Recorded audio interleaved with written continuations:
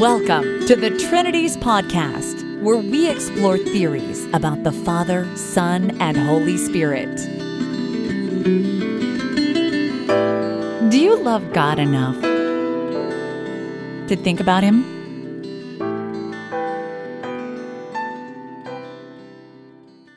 Episode 83, The Spiritual Journey of a Maverick Philosopher. Dr. William Vallicella is the author of the book A Paradigm Theory of Existence, Ontotheology Vindicated. He's also published numerous articles and book chapters in metaphysics and philosophy of religion. He holds a PhD in philosophy from Boston College and is taught at the University of Dayton and at Case Western Reserve University. But in 1991, he retired from academia, but not from philosophy. Since 2004, he has written one of the best philosophy blogs called Maverick Philosopher. He lives in the foothills of the Superstition Mountains in Arizona, where I have the privilege of talking with him today at his home. Dr. Vallicella, welcome to the Trinities Podcast. Well, thank you, Dale, for the invitation to contribute to one of your famous podcasts. But go ahead and call me Bill. Okay, thanks, Bill. For the uninitiated, why did you pick the name Maverick Philosopher for your blog? Well, that's a very good question. One reason is that I decided to become academically unaffiliated, and so given the meaning of the word maverick, it seemed to fit. I also wanted to indicate that I'm neither a continental nor an analytic philosopher in narrow senses of those terms. Although I started out with more on the continental side, I soon felt the need to interact with the analytic tradition. So I started with Kant, and then I went through the German idealists and the Neo-Kantians, and did a lot of work on Husserl, and then Husserl led me to Heidegger, and then Heidegger got me interested in the question of being.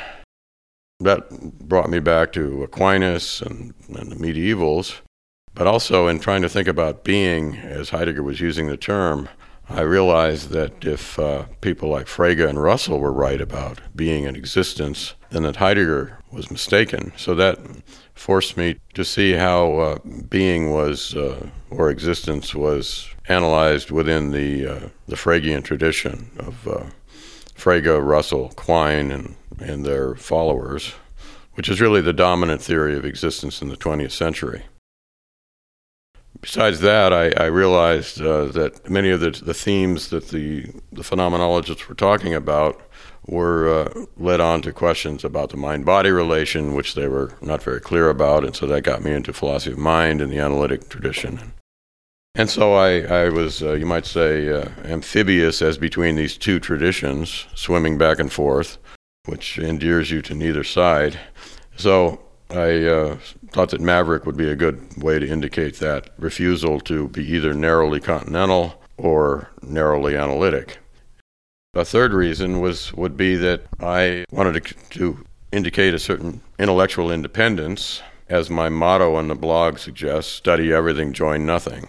So that seemed to fit with the Maverick moniker as well. And finally, I see philosophy as a spiritual quest, primarily, as part of a spiritual quest. I don't see it as an academic game or as a way to fill your belly or anything like that. So I certainly don't see it as something merely theoretical. I see it as something existential, but also theoretical. So neither merely theoretical nor merely existential. That suggests another kind of division that I wanted to avoid. And so the Maverick seemed to fit with that. And then finally, there's an element of shtick involved, of course. Let me say one thing that I think is important. I want to stress that if people think for themselves, that's no guarantee of arriving at the truth. When people think for themselves, they are just as likely to end up going down rat holes of their own choice. So I don't want to suggest that that is the royal road to truth. On the other hand, if you align yourself with some institution, that institution can go off the rails. This is something that I would like to make clear, that I don't think that anybody who thinks for himself is somehow superior to somebody who decides to adhere to a long-standing tradition. That's just another question that I have to work out for myself.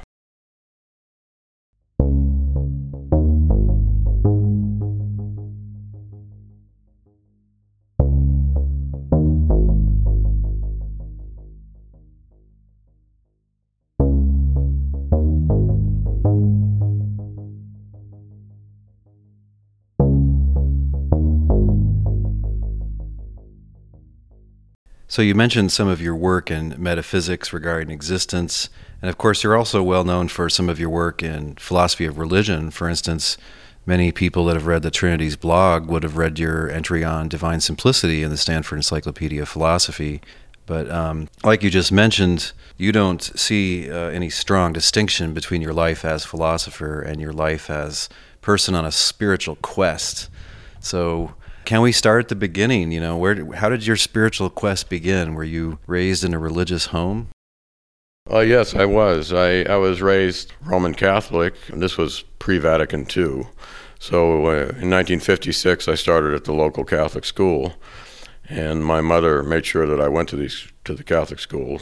That undoubtedly got me thinking metaphysically, since Roman Catholicism is a deeply metaphysical religion. And so I was kind of vaguely aware of people like Thomas Aquinas, even though it's 6 years old. I didn't read any of it, but it was in the background. But I have a religious sensibility to start with, because other people that went through 8 or 12 or 16 years of Catholic education, it didn't leave any trace on them at all.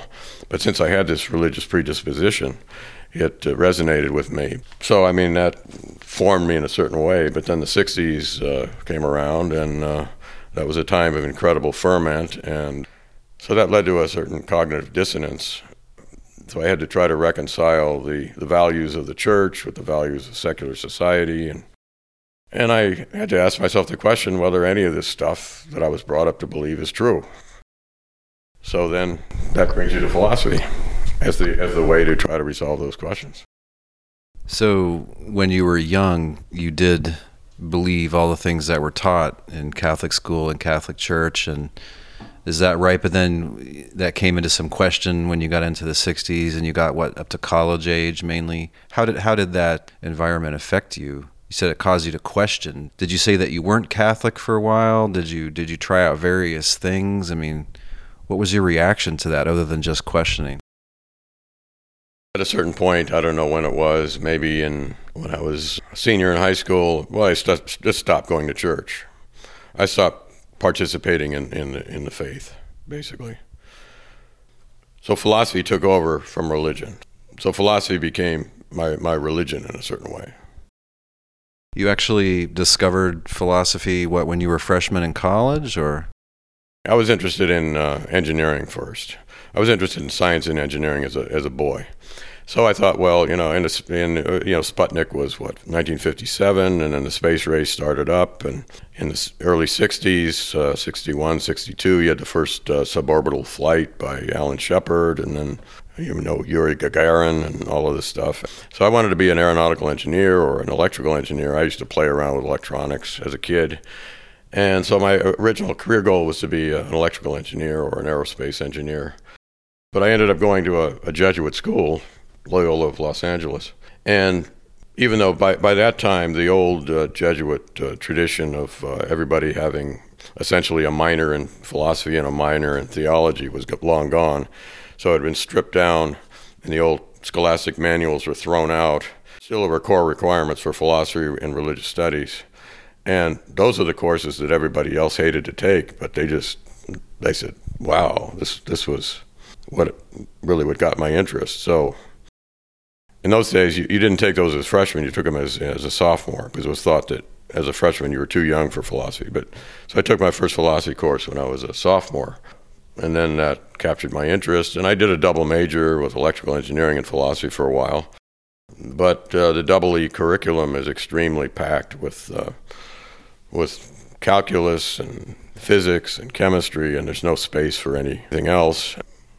I found that I really couldn't pull off a double major, so I decided, and this was very painful, extremely painful, because I'm coming from a working class background, and philosophy is thought of with contempt by people from that kind of background. This was another kind of cognitive dissonance that I had to deal with. Finally, I changed my major and decided to become a philosopher. And so when you say were a grad student in philosophy, was that the late 70s, early 80s? What was your religious condition then? What would you have called yourself in graduate school? I finished in 3 years at Loyola, and then I kicked around and traveled for about a year. And so I didn't start grad school until fall of 73 in Boston. Well, in those days, I thought, well, maybe there is no God, but there are. I was a big student of Husserl, so I believed in ideal objects. We didn't call them abstract objects, but ideal objects. So I thought, so the whole kind of Platonic, quasi-Platonic menagerie of ideal essences and such was kind of a substitute for God for a while. So I basically stopped going to church, and that was all suspended. You know, when you start thinking philosophically, you see, the thing is that most Catholics don't know their own doctrine. But if you have an intellectual bent, then you want to understand these doctrines. So there's, what's the essence of Christianity? I mean, it's, first of all, the doctrine of the Incarnation, which connects with the doctrine of the Trinity. As Professor Tuggy well knows, these doctrines involve certain logical conundra. So for a long time, I couldn't see how I knew this could be actually logically possible. And I was always had a revulsion against certain sorts of fideism, whether it be Kierkegaardian or Wittgensteinian. So I suspended belief in that. As a philosopher, you weren't going to just believe. You weren't just going to squint your eyes and then say that you believe it. And you couldn't make sense of it yourself. So then you were a philosopher, but not really Catholic at that point. I make a distinction between being a sociological X and a doctrinal X. So if you're brought up Catholic, then you remain a Catholic in a certain sense, sociologically, and you remain having that formation without accepting the doctrines. Well, I stopped participating in the religion, you could say that. But in your life as a philosopher, you continue to be interested in a lot of these questions off and on, right? Well, absolutely. I mean, the God question is a central question. I was interested in all the central problems of metaphysics, primarily. Now, I mentioned in my introduction that you have been a professor of philosophy, that you got a PhD, you got a permanent job, and then at a certain point you walked away from that. I mean, why did that happen? That's a bit unusual. Okay, so I was one of those lucky people. By the 60s were the gravy days of academe, and then by the early 70s everything started to become difficult. But I was one of those people that got a tenure track job right out of grad school, and I got tenure, and then I was offered a visiting associate professorship at Case Western Reserve, and then I could have gone back to University of Dayton, but then at that point I was about 41, and it was time for a change. I wasn't too pleased with the academic world. As I said, I see philosophy as a spiritual quest, and most of the people in philosophy see it as a way to fill their belly. Now that's maybe a bit harsh, but I think it's basically true. So the real life is elsewhere. It's not in philosophy, it's elsewhere. So philosophy is the way they make a living. And I was disappointed in general with the academic world and the quality of students and the political correctness of the universities. And also I was disappointed with the level of people I was interacting with. This was before the internet. So since the internet, everything changes and you can find people everywhere. So I can find people like you and all the other wonderful people I've met by running a blog. Whereas if you're stuck in a department and you're stuck with people that you have really nothing to communicate about.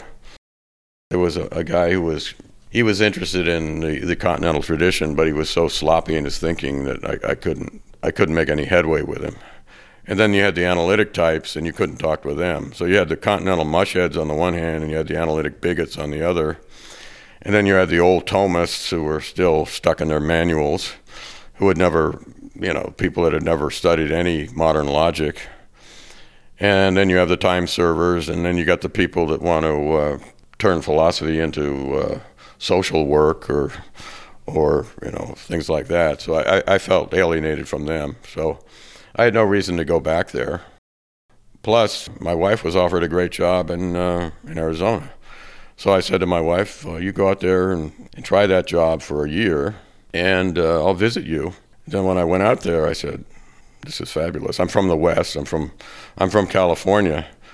And as Jim Morrison of the Doors once said, the West is the best. I would give that a twofold meaning. The West in the sense of the West of the United States, but also the West in the broader sense. You know, Arizona is a fabulously beautiful state. I'm a bit of an outdoorsman. And, you know, the East there's no proper mountains, there's no deserts, it's a boring, flat, humid place. And I'd had enough of teaching. I mean, I'm an introvert, I'm an intellectual type. As you know, I'm a serious guy. And to have to put up with the average run of students is just a chore. Plus, since I don't have any kids, I said, I don't have any really, if I had kids, I wouldn't have quit my job. But since I don't have any kids, I said, let's go for it. Let's live the best life you can possibly live. And write philosophy all day, meditate, pray, and hike, and, live the life of an independent philosopher.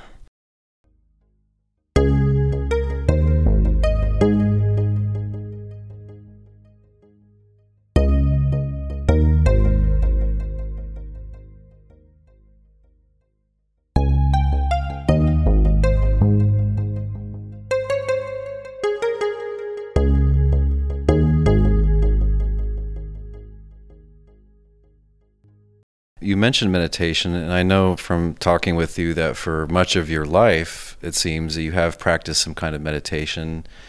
Why do you do that, and have you ever been a Buddhist in any sense, or how did that practice begin for you? Well, I'm a 60s guy, so, well, I kind of came late to the Beat generation. I mean, that was like 10 years before my time, but I read Kerouac's On the Road in 1968 when I was a freshman.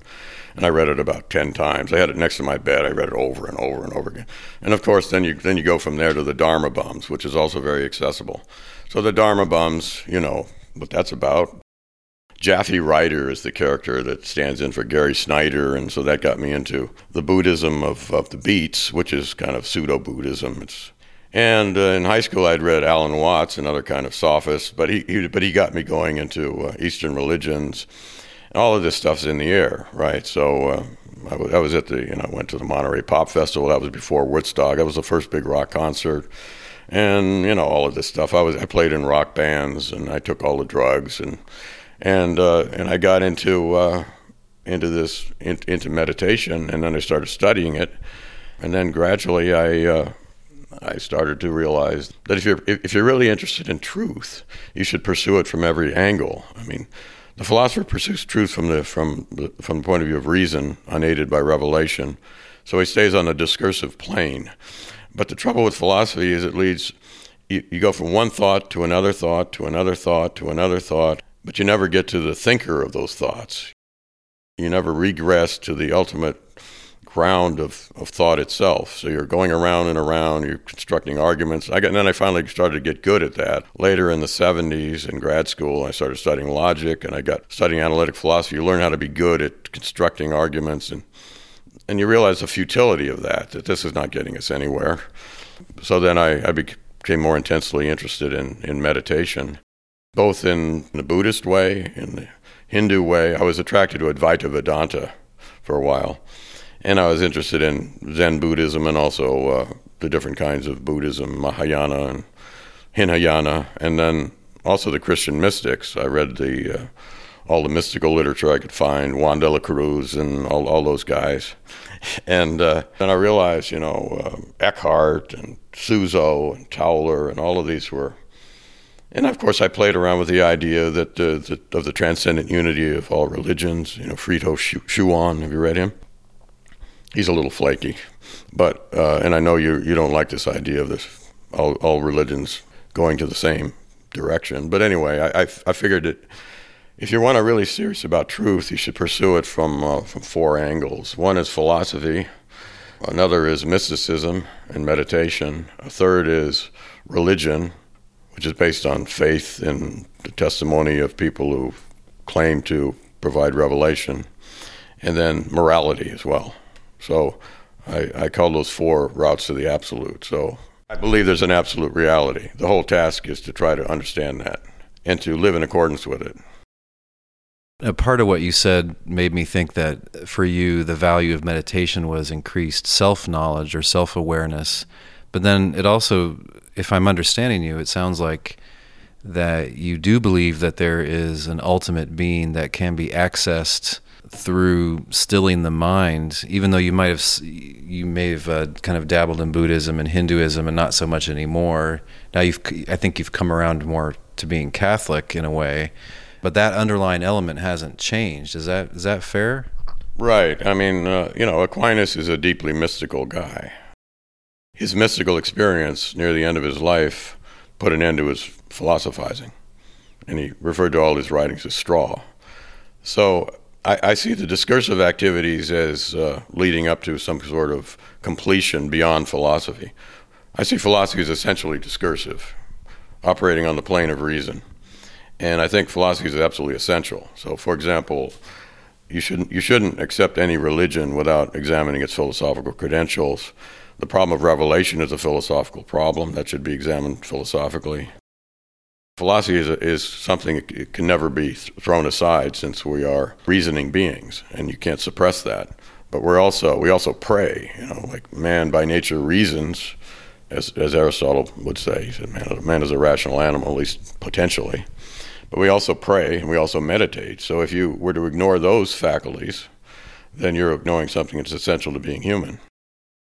So if you're serious about the truth, you see, if you say, I only want the truth if it's in philosophical form, then you're not really serious about the truth. If you only want the truth packaged discursively, then you're not really interested in the truth. Do you think that human nature includes a meditative faculty for directly accessing what you call the absolute? Yeah, I also call it the unseen order. I use William James' beautiful phrase. So there's beyond the human horizon, there is an unseen order. Now, how do I know that? Well, I've had mystical experiences. So none of this would make any sense to anybody that hadn't had these experiences. So I've had a wide range of mystical, religious, and paranormal experiences. And these, of course, cannot be taken at face value uncritically. They have to be analyzed philosophically, although not when you're having the experience. That would be a mistake. But afterwards, you try to analyze them and see which of them could claim to be veridical and which are not. And if you read the mystics, like Teresa of Avila, she'll give criteria for discerning the genuine vouchsafings, if you want to call them, from this unseen order from the ones that are not genuine. I use the old-fashioned word vouchsafings. That's not a word that's used anymore. Or deliverances. How about the deliverances of, like, if you meditate long and seriously, and it's hard, it's extremely hard. It's actually harder to meditate properly than to construct a rigorous philosophical article that can appear in Nous. So I've published in Nous and Analysis in top journals, so I know how to do that. But to meditate well is even harder, because you have to stop the discursive intellect, bring it to a kind of a cessation. And once you get into a certain meditational state of interior silence or inner quiet, then various things can happen, and they are your evidence base for believing that there really is an unseen order. Otherwise, you're reasoning to it. You can reason to it and you can reason about it, but you can't really get to it without some kind of direct mode of access. In meditation, you're trying to have a direct intuition in Kant's sense, like a direct Anschauung of this supersensible reality. Of course, Kant denies there's any intellectual intuition, but he's very hostile to mysticism himself. But that's a problem with Kant, not with me.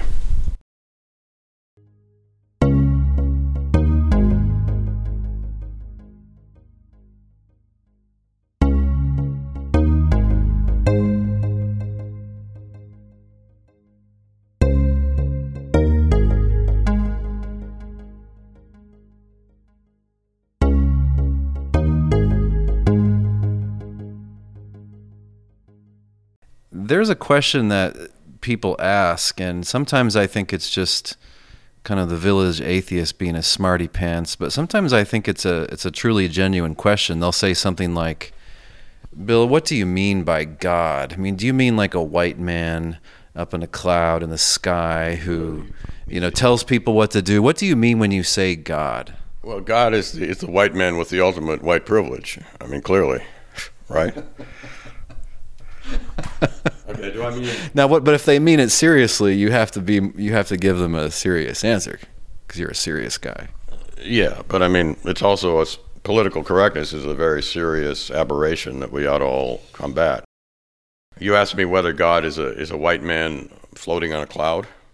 There are people particularly with no spiritual background that have never done any reading, maybe never even known a religious person, and they might like genuinely just that's like the only thing they can imagine that you might mean by God, basically like a superhuman.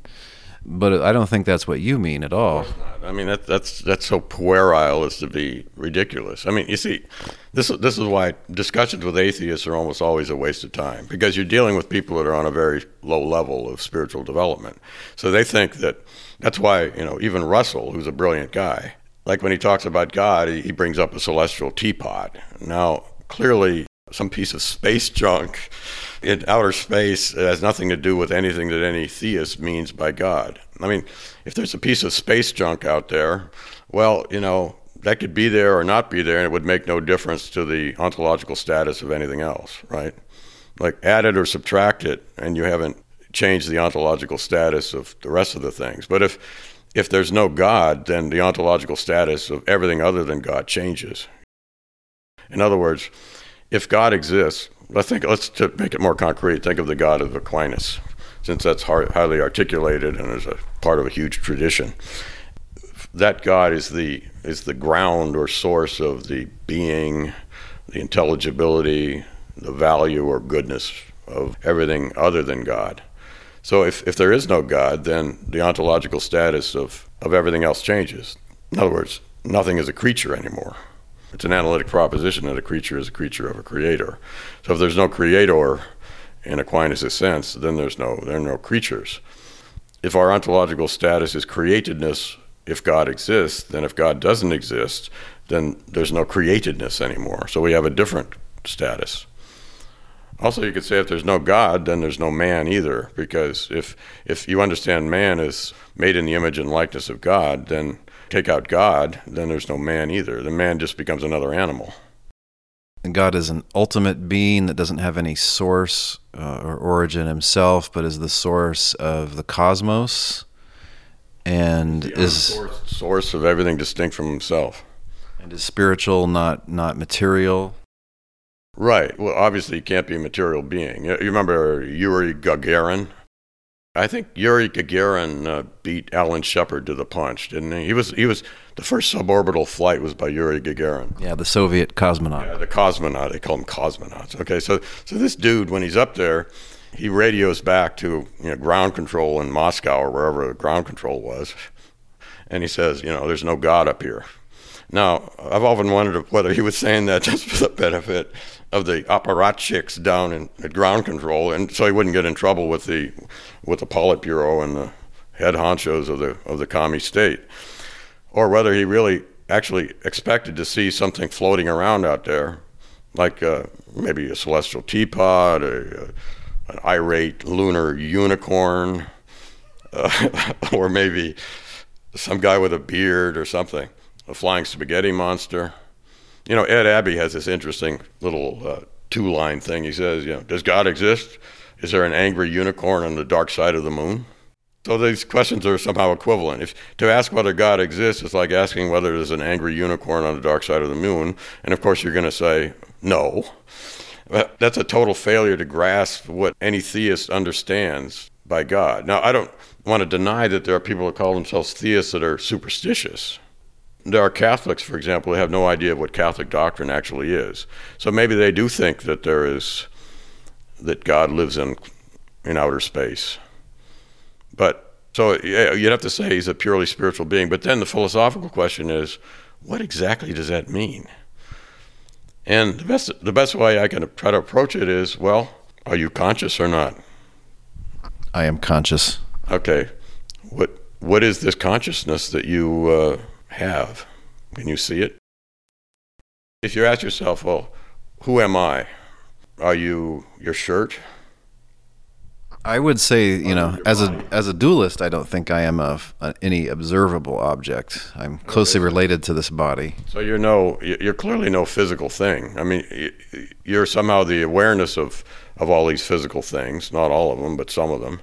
And you're self-conscious. You're conscious of being conscious. And right here in your own subjectivity, you have a kind of analogical jumping off place to get some kind of a conception of what a spiritual being would be. So you could say maybe a pure spirit would be a conscious and self-conscious being that did not have a body.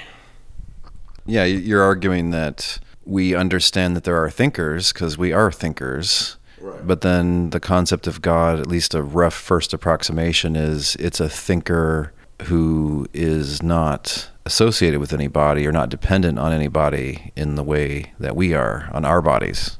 Right. I mean, what evidence do we have that we can only exist embodied? Well, there's the evidence that as far as I've been conscious, I've always had this body. Obviously, I can't work on bodies without having a body, but that's not compelling evidence that I can't exist apart from a body. But even before you go there, I mean, to get an idea of what spirit might be, if you believe in the reality of self-awareness. See, self-awareness, even in our embodied state, is not something physical. Now, if some boneheaded materialist tries to say, well, it's one part of the brain monitoring another part of the brain, I mean, ask him, what do you mean by monitoring there? Is that intentionality? Yeah, I'm not aware that chemistry or physics deals in things like consciousness. Right. If I crack open your skull and I start poking around and investigating, I'm not going to find your fantasy about who was that model you were telling me about. I mean, I'm not going to find a little picture of a naked woman in there. I mean, right. So, but your thoughts have content. They have directedness. So you have the directedness of the thought, and then you have the intentional object, qua-intentional object, and those are not in your skull. So right there, materialism just collapses. I mean, a thought can't be identical to a brain state.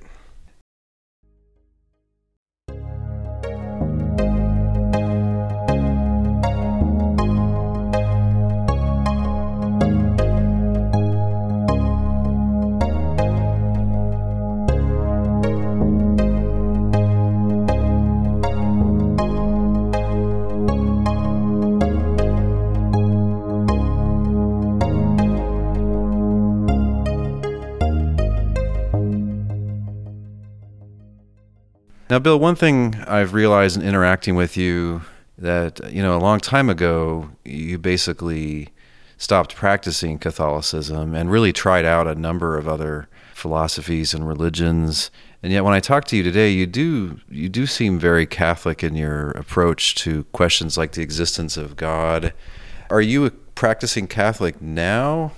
Well, no, but you see, the thing is, if you're a thinking man or person, if you will, then how can you, Catholicism is filled with extremely specific dogmas. This is, in a sense, weakens it. When they add more dogmas, they weaken it. Like the doctrine of papal infallibility is what got Brentano out of the church. I mean, Brentano was a Catholic priest. And when that dogma was promulgated, probably in response to modernist pressures, that was the straw that broke the camel's back. And then other dogmas were added later, too. So you've got, for example, let's just take the fundamental dogmas. You have transubstantiation. Now, you're going to ask, well, how is that possible? You have to somehow reconcile your intellectual honesty with your faith. I see religion as more quest than conclusions. So Catholicism has this really detailed dogmatic structure, and you should never confuse any of these dogmas with the reality that they're kind of pointing to. The dogmas are like necessary makeshifts. I borrowed that phrase from F.H. Bradley. They're necessary or they're needed, but they're just makeshifts. If you look at the literature on the Incarnation, and you probably know Christology much better than I do, and all of the different moves that are made to try to make it coherent. And it's all very questionable stuff, right? it would be rational to say that this is just impossible, that God can somehow become identical to a particular man. And if you discuss this with intelligent people, you find yourself going around, and there's these little semantic shifts, and there's reduplicative strategies, and you could say, well, Jesus qua man is passable, but Jesus qua God is impassable. But it doesn't work, really, if you analyze it deeper. See, most people, what they do is they get to a certain level of analysis, but they don't go to the next step. So the philosopher drives right down to the end of the road of dialectic. And what if he gets to a kind of a contradiction? Then what does he do? I mean, he can go Mysterian, I guess. So I don't know what to say. I mean, you could say that's what kept me out of the church for a long time. I mean, Trinity, you see, incarnation makes no sense without Trinity, right? Well, it makes sense, but somebody has to be minding the store while God is on earth, right? So the Trinitarian or Binitarian structure somehow has to be brought in. So Trinity involves logical problems. Incarnation involves logical problems. Resurrection is essential to Christianity. There's the tension in Christianity between the Platonic and the Aristotelian. We talked about that. I mean, what's the soul? Is it the form of the body? That doesn't make any sense to me. But then Platonism doesn't seem to work either. And so you could say, well, so that's what kept me out of it for a long time. So let me paraphrase what I'm hearing you say. What got you out, in a sense, was that as a metaphysician, some of the stuff didn't make sense to you, some of the things that you had to believe. You're not sympathetic to what philosophers of religion call an anti-realist approach, where belief really doesn't enter into it. It's just all purely a matter of practice, because it seems to you that belief clearly does enter into it. Well, that view is nonsense. I mean, and I know you'll agree, because, I mean, on my blog once I said that something about Dale Tuggy refusing to attend the lectures of that epigon of Wittgenstein. What's that guy's name? Yeah, when I was in Claremont, I never went to hear D.Z. Phillips. Yeah. Phillips. I had heard the Wittgensteinian shtick, and I was not interested to hear more. Well, Wittgenstein, when you read Wittgenstein, he's a brilliant guy, and he's rich, and you never know quite what he's saying. It's all very exploratory. But then when you get somebody like D.Z. Phillips, the virtue of him is that he extracts the doctrine, he presents it in a really clear way, and then you can see that it can't possibly be right. Let me explain what I mean by that. Now, clearly, religion is much more than doctrine. That's obvious.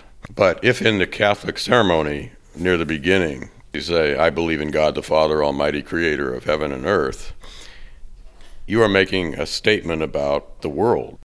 You're saying that the heavens and the earth are created by God, and that it has a certain ontological status that excludes naturalism. Now, that's just one little example, but that's all you need. So clearly, if Wittgenstein is saying that religion is just a form of life or just a language game, that's preposterous. It's not even worth 2 seconds of time. Would you agree with that? I do, yes. So it's a lunatic position, like the position of the eliminative materialist. But on the other hand, if you tried to reduce religion to doctrine, that would be equally preposterous, because it obviously involves practice. Now, how exactly they fit together, that's a very difficult problem. So basically, I mean, being Catholic just purely requires more beliefs than you have. But you think that they're onto something, and you think a lot of it's right, but they're just making too many specific demands, right? That's kind of what it comes down to. Well, let me say a little more about fideism. There's also Kierkegaardian fideism. I've been reading a lot of him recently, and he too goes off the deep end. Like Wittgenstein clearly goes off the rails with his almost every aspect of his philosophy, I think. As my teacher J.N. Finley once said, Wittgenstein took every wrong turn it's possible for a philosopher to take. Maybe a bit of an exaggeration, but I think basically right. See, being a genius is no guarantee that you're going to get it to truth. Like David Lewis would be another classic example of that. But Kierkegaard, like when he says in the concluding on Scientific Postscript, when he says that truth is subjectivity, that is another absolutely extreme doctrine. Like he'll say things that Christianity is not a doctrine at all. That's preposterous. Of course, it's a doctrine. It's more than a doctrine. But if you want to say that it's more than a doctrine, don't say it's not a doctrine. It's not just a matter of faith. It's just you're making claims. And if you're making claims, or if your practice presupposes claims, like let's say you're a Zen Buddhist and you meditate 5 hours a day, that practice presupposes a certain doctrine, a certain theoretical claim, namely that there's a level of reality that you can reach by meditation, that consciousness has a depth dimension, that you can sink down into that depth dimension. That's a claim. If that's false, then your practice is an absurd practice. Yeah, the doctrine is supposed to tell you why all these, expensive practices, expensive in terms of time, money, and effort, is supposed to explain to you or reveal to you why they aren't a waste of time. Because they could be a waste of time on the face of it.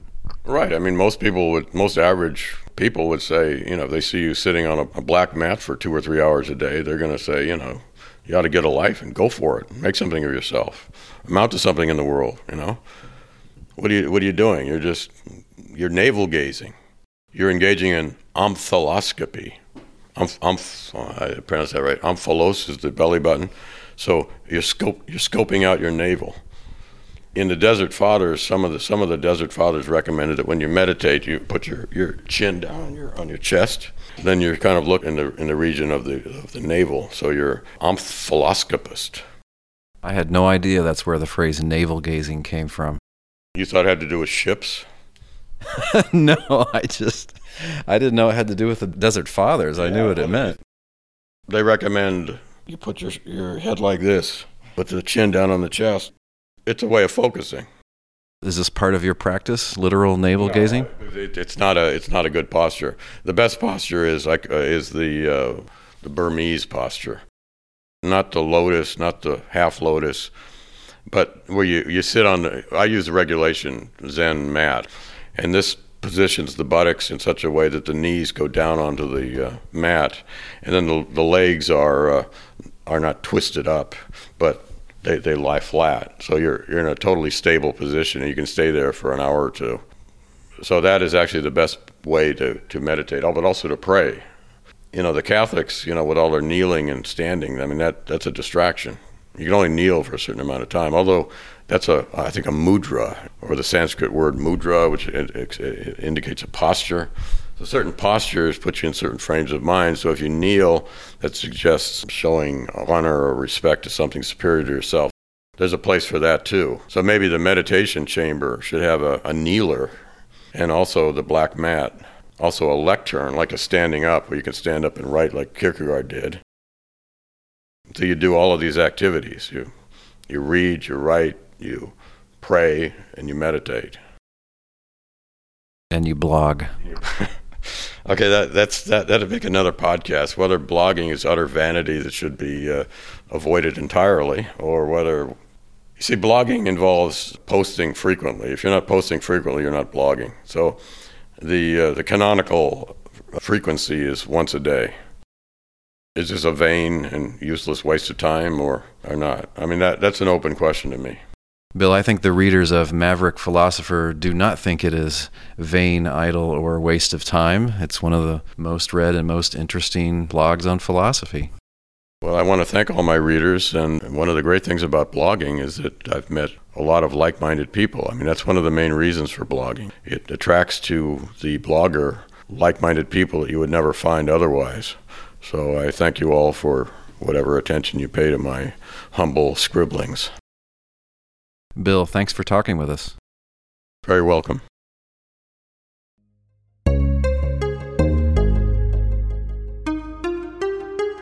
This week's Thinking Music is Readers, Do You Read?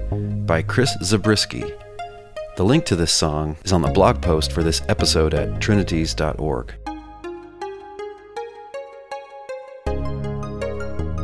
Do you enjoy listening to the Trinities podcast? There are 4 ways you can show us some love in return. First, share the blog post for this episode on whatever social media you use, such as Facebook, Twitter, Tumblr, or Google+. Second, you can leave us a rating and a brief review in the iTunes Store and at Stitcher.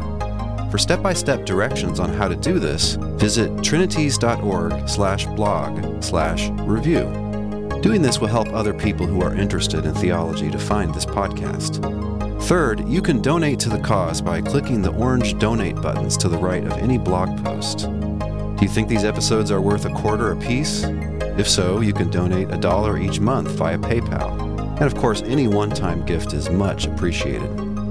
Fourth, you can send us some brief, to-the-point audio feedback for possible incorporation into a future episode. We would love to hear your question or your comment in your voice. The upload link for your audio file is on the blog post for any episode. To sum up, you can share, rate, donate, and talk back. Thanks for listening and for helping us to get the word out that God wants us to love Him, in part, by thinking hard about Him. After all, it was Jesus who said, "Hear, O Israel, the Lord our God, the Lord is one. You shall love the Lord your God with all your heart, and with all your soul, and with all your mind, and with all your strength."